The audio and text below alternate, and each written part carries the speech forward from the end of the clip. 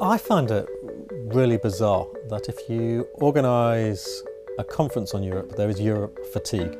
But it's hard to think of at a time when Europe's been doing more controversial things.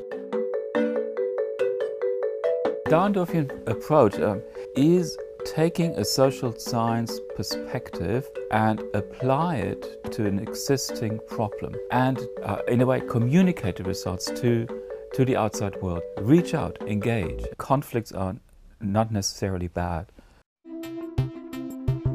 See why having to believe in a particular agricultural policy is a test of whether one's a good or a bad European. It is an experiment. It's a very large experiment. Europe's too big to fail. It's too important to fail. We don't have any idea how this experiment is going to influence the new generations coming up. Europe as an idea cannot have a border. Who are growing up in Europe, which is very different than before.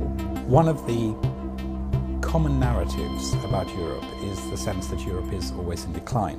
When life was easy, when everybody just saw the great advantages of being a European, Europe could be very well just be a technocratical project. I think what we see is a blip in history and we see a crisis mode, but I think Europe will be coming out of this crisis stronger than it was before. These are transformative moments for the idea of Europe. And what's involved here isn't just an economic project, it's a political project, it's a security project. It is about stability in Europe over the long term. The social sciences have to, in a way, prove their relevance to the world, and once politicians find out that they can learn useful things from academia, they will listen. The future is open. You don't know where we will be in 5 years' time or 10 years' time.